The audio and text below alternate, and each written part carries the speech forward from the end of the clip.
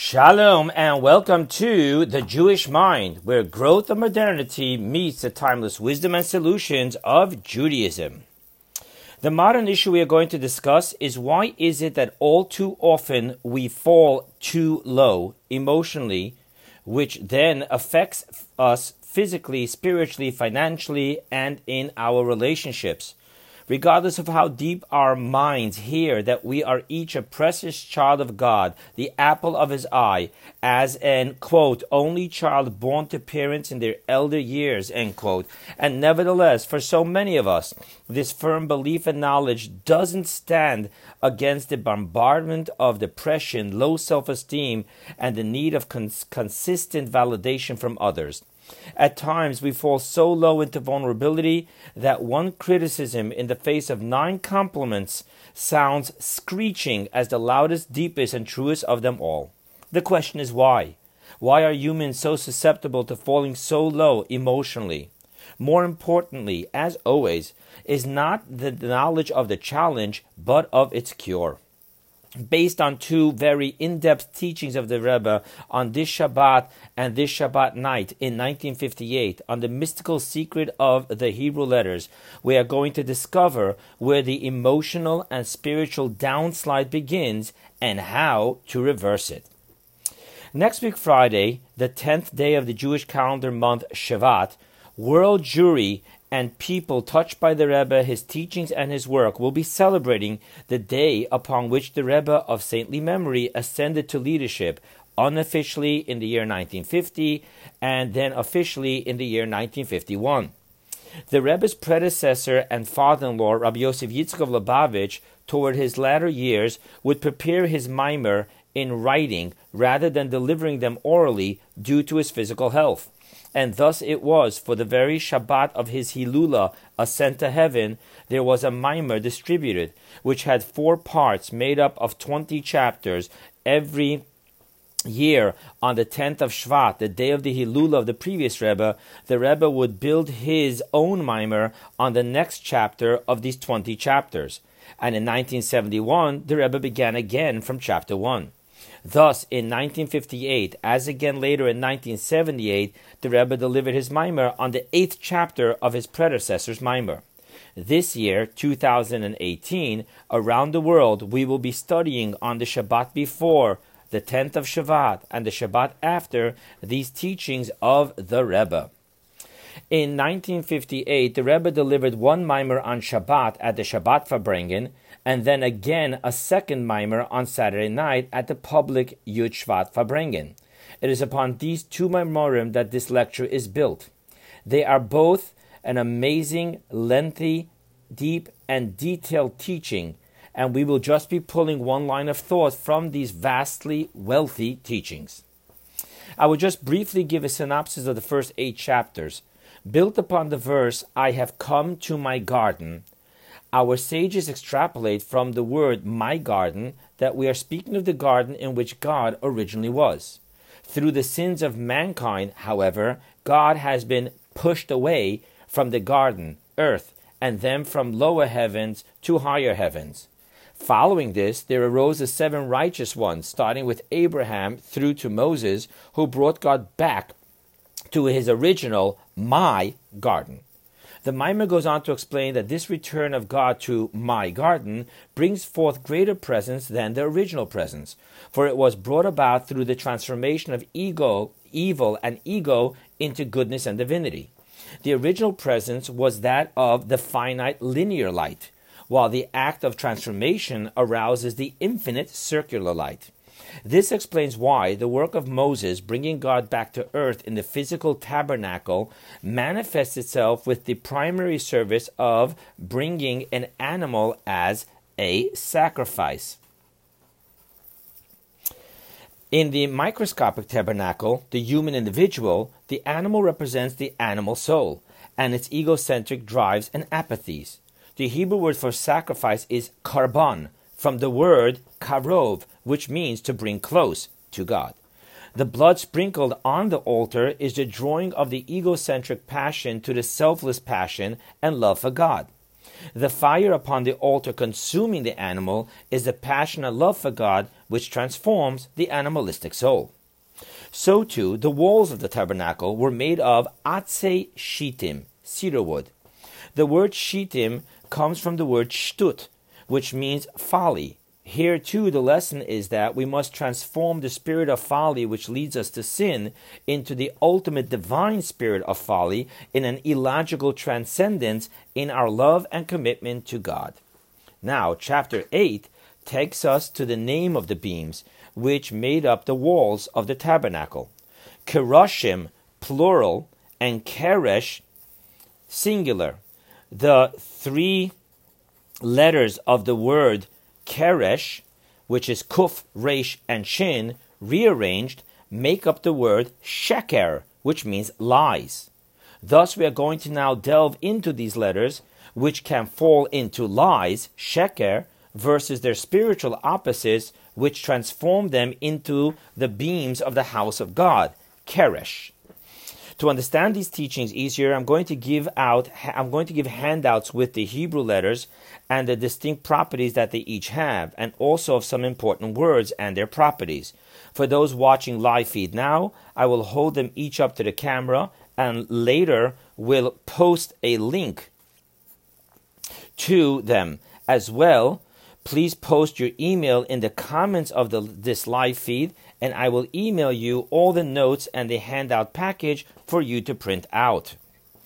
So, now for the list of the mystical concepts we need to explore in order to understand this lecture. A.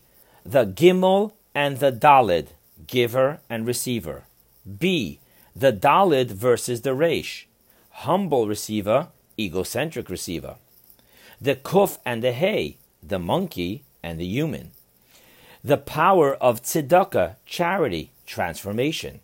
And finally, the garden's well and the empty ditch, the godly soul and the animalistic soul.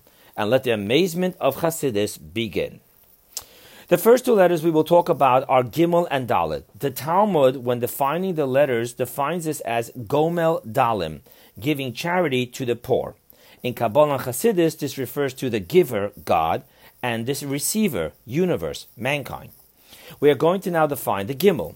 However, to do so and to understand the greater concept of this lecture, we are going to first explain two forms of life force and sustenance from the giver and the receiver. And to understand this, we are going to turn to the perfection of the Garden of Eden. At first, the Garden of Eden was perfect and self-sustaining, as the verse in Genesis states, and the mist ascended from the earth and watered the entire surface of the ground. However, then the verse states, just 6 verses later in Genesis, now the Lord God took the man and he placed him in the Garden of Eden to work it and to guard it. The difference is that in the original covenant of sustenance that God made with the world through setting up Mother Nature on the spiritual level, is that the world received from the finite linear light, which defines the spiritual concept of nature.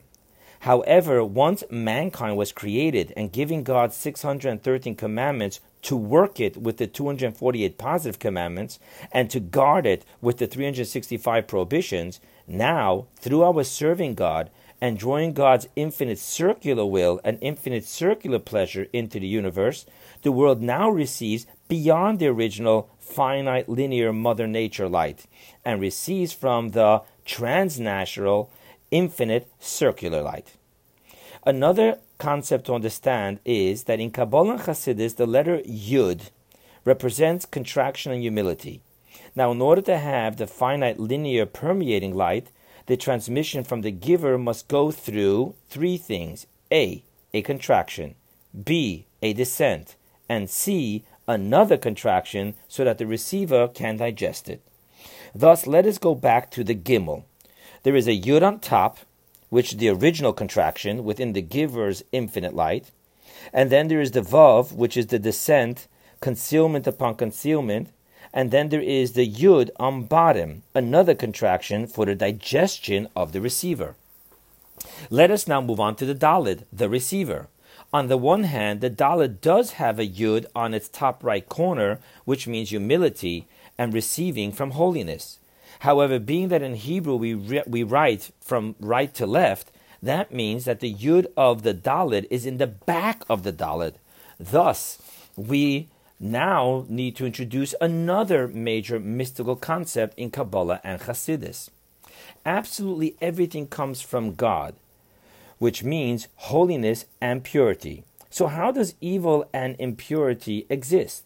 The answer is that within holiness itself, even when there is a Yud, however, there can be a face-to-face relationship and transmission, or there can be B, back-to-back relationship and transmission. The difference on this level within the Yud relationship of humility and holiness is not how it is here, but what can later evolve from the relationship after their contractions, concealments, and descents. From a face-to-face transmission, there can never be a descent into evil and impurity. However, from a back-to-back transmission, through the myriads of contractions, descents, and concealments, there can eventually evolve a life force for the impure and the evil. However, this is all within the realm of the Yud of holiness, which the Dalet does have, only that it has it in a back-to-back relationship and transmission. Now let us look at another form of receiver. We're going to talk about the Dalet and the Reish, the humble receiver and the egocentric receiver. So, another form of receiver, beside the Dalet, which is the letter Reish. The Dalet and the Reish are very similar in form and in meaning. They both mean poor, Dalus and Reish, meaning that they both are receivers, only that the Reish doesn't have the Yud, which means that it comes from the other side of impurity and refuses to be humble. With this, we now understand that Sheker, lies, has the evil letter of Reish, rather than the holy letter, albeit back-to-back, Dalet. Now, let us go to the next concept, the Kuf and the Hey, the monkey and the human. Let us first see the holy letter Hey, and then we will understand the evil letter of Kuf. The first thing to notice of the letter Hey is that it has a Yud in front of it, and thus there can be no evolution from the Hey into the world of evil and impurity. We're talking about face-to-face here. To understand this clearer, let us look at the second important fact of the Hey, that it has 3 lines, which represent thought, speech, and action. Now, in the evolution of the holy worlds, this is the evolution of the divine world of Atzilut into the separated worlds of, here are the 3 names, the 3 different separated worlds. Number 1, Bria, which means creation, represents thought. B, Yetzira, which is formation, which represents speech. And C, Asiya, which means made, which represents action. However, the verse in Isaiah states, and I read to you the verse, whom I created for my glory, I formed him, and I made him. So you have here all 3 worlds, created, formed, and made. Only that between the first 2, there is no separation of and. While between the first 2 and the third, there is the separation of and I made him. Thus, within mankind, there is a direct flow between thoughts and speech. However, there is a leap of faith between thought, speech, and action. This is reflected in the letter Hey, which has 2 lines connected and the third line separated. Now, because the letter Hey has a face-to-face relationship and transmission with the Yud, therefore, even the separated realm of action does not fall low and remains within the upper form of letters above the line. Now let us look at the letter Kuf. It is as the letter Hey, only that its line of action falls very low into evil and impurity. The reason for this is that the Hey comes from the Daled, and even though it has back-to-back, but it does have the Yud, and therefore it can be elevated and corrected to remain within holiness and purity. The letter Kuf, on the other hand, receives from the letter Reish, and therefore, which doesn't have the Yud, and thus will fall far too low to be salvaged. This is why, if we look at the right 2 lines of the Hey, it is a Daled, to which we add on the third line. However, the right 2 lines of the Kuf is the Reish, and therefore its third leg falls way beneath the line. This leads us yet to another concept of the kuf. In Hebrew, the word for monkey is kof. And in Kabbalah and Hasidus, when we speak about the relationship between what exists in holiness and what exists in impurity, they seem to be similar. Less yet, we say, it is a monkey before a human, a monkey in the face in comparison to a human. We explained the concept of the kuf, the monkey, which falls far beneath the line, into impurity and evil. So let us now define the human. Adam is the word for human, and one of its meaning is from the word Adamah, likeness to the supernal man. God. Look at the word Adam, and you find the words Aleph, Dam. Adam, Aleph, Dam. The three letters of Aleph and Daled Mem. Break them into two. You have Aleph and Dam. Dam means blood. The letter Daled is the first letter of the word Dibur, to speak. And the letter Mem is the first letter of the word Maaseh, action. The letter Aleph thus represents thought. However, here, unlike the letter Hey, in which thought and speech are connected, while action is separated, here thought, the Aleph, is separated, and speech and action, the Daled Mem, the word Dam, are connected. Because here we are focusing that both speech and action are external expressions dealing with the outside, while thought is internal, within the soul itself. Thus, in Adam, where we are dealing with the holiness of the Hey, in remaining in face-to-face, all remain loyal to the soul, which is Adameh, in the likeness of the supernal man. And all of our speech and action remains within holiness, fed by the Aleph within our soul. However, the Kuf, all of its parts are from the back to back, and from the impurity of being yudless, and therefore it is all but as a monkey in the face of a man. Now we can understand the power of giving charity, which stops the back-to-back relationship within holiness from falling into evil and impurity. The Hebrew word for charity is tzedakah, spelled in Hebrew letters tzadik, daled, kuf, and hey. Break that into two, and we have the words tzedek, hey, tzadik, daled, kuf, and then the hey, meaning that the power of giving tzedakah is that it transforms the tzaddik, daled, kuf, which is back to back, the tzaddik and the daled, falling into evil and impurity, which is the kuf. And now, through giving from our physical pursuits and earning to charity, all of the above is now transformed and protected to be within the hey, face-to-face holiness. We already explained the letters Daled, back-to-back, and Kuf, evil and impurity. So let's just look a brief moment at the letter Tzadik, and you will see that it is a Yud riding on the back of a Nun. The emphasis being on the back-to-back relationship and transmission. So all three letters, the Tzadik, Daled, and Kuf of Tzedakah, all belong to the other side. And then comes along the Hey, by turning Tzedek into Tzedakah, giving charity. The Hey transforms and saves and protects the letters Tzadik, Daled, Kuf from falling low into evil. Let's explain this power of giving tzedakah practically. When a person forgets that all our work to make a living are but vessels, and ultimately our structure, our sustenance comes from the blessing of God, she makes rich, as King Solomon says, which fills our vessels, then we fall from living within the face-to-face relationship of focusing on receiving the blessing of God through honesty, Torah study, and good deeds and giving charity, far more than on indulging excessively on cheating and broadening the vessels. Rather, instead of making sure that our earning a living is but the toil of our hands, meaning, that's what King David says, it should be the toil of our hands, while the head and heart remains free to focus on the Torah and commandments, now our heads and hearts are submerged in the pursuit of physical wealth, fame, and power. Therefore, we are now in the Kuf realm, in which eventually our actions will become less than holy, less than selfless, less than honest, into actions of impurity and evil.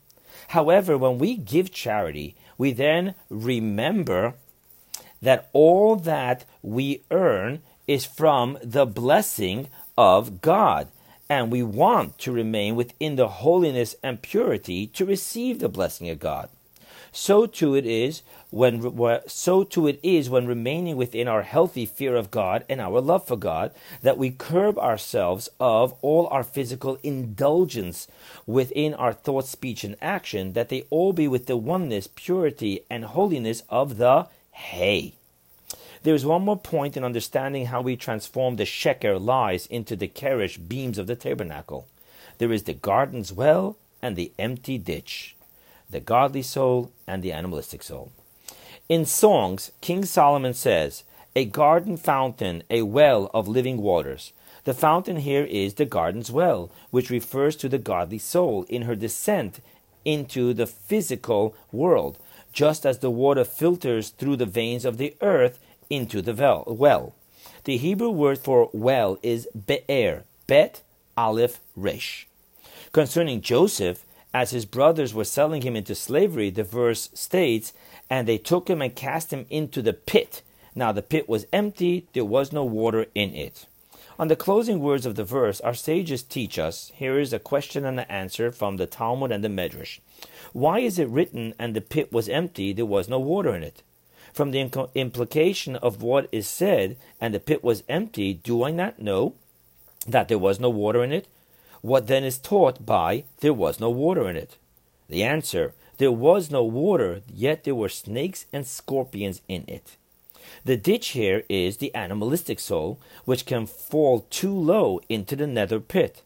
The word for empty is rake, the two evil letters of resh and kuf. And thus, when there is rake for the ditch, animalistic soul, it falls into the evil of poisonous snakes and scorpions. The Hebrew word for ditch is bor, bet, vav, resh. Thus the difference between the be'er, garden's well, and the bor rake, empty ditch, is, in the letters, one is bet aleph resh, one is bet vav resh, but what does it metaphorically mean? Is what we do with our physical life. If we live the life of the godly soul, curbing ourselves from the indulgent pursuit of egocentric, then what we experience is the sweetening of the salty waters as it is forced through the veins of the earth, coming up as sweet well waters. However, if we live the life of the animalistic soul in its indulgence of the egocentric physical pursuit of fame, wealth, and power, then we fall too low into the evil empty pit of snakes and scorpions. The bor, the empty pit, is the experience of falling into the sheker, lies of the egocentric paradigm of the animalistic soul. The be'er, the garden's well, is what we get when we transform the sheker into keresh, transforming the egocentric world into the tabernacle of God. So in closing, what we are learning here is that the place where falling too low begins is the lack of humility and the lack of having a face-to-face relationship with God. What does this practically mean? What it means is that we live without gratitude and acknowledgement of God's compassion and goodness to us. For me personally, all my loneliness, vulnerability to low self-esteem, and resentment to God all begins when I am acknowledging all that God isn't doing for me and all the times I feel wronged by God, and especially in relativity of how good God is to those who are so much less than me. I experience this negative list with such certainty and zero doubt that A, I am better than the other, and B, that God does for him so much more than God does for me. Where does all this insanity come from? From the resh and the kuf, with zero focus on the dalid, the hay, and the aleph in my life. Thus, the answer to not falling too low emotionally, spiritually, and in all the other areas of my life is by A, bringing the yud into my life, humility, to make a gratitude list towards God. B, bringing a face-to-face relationship of acknowledging all that God does for me, protects me, and gives me. And C, open myself up to the aleph intimate relationship God wants to have with me and offers me to have with him.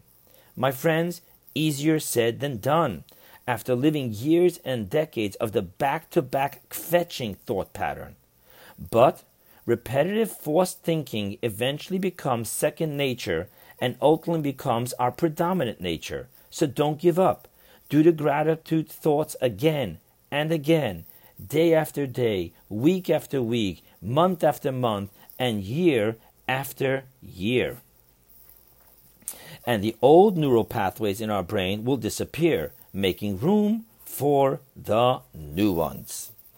Friends, modernity offers growth, and growth comes with challenges. Judaism offers timeless divine solutions. Here, at the platform of the Jewish mind, is where modernity meets Judaism.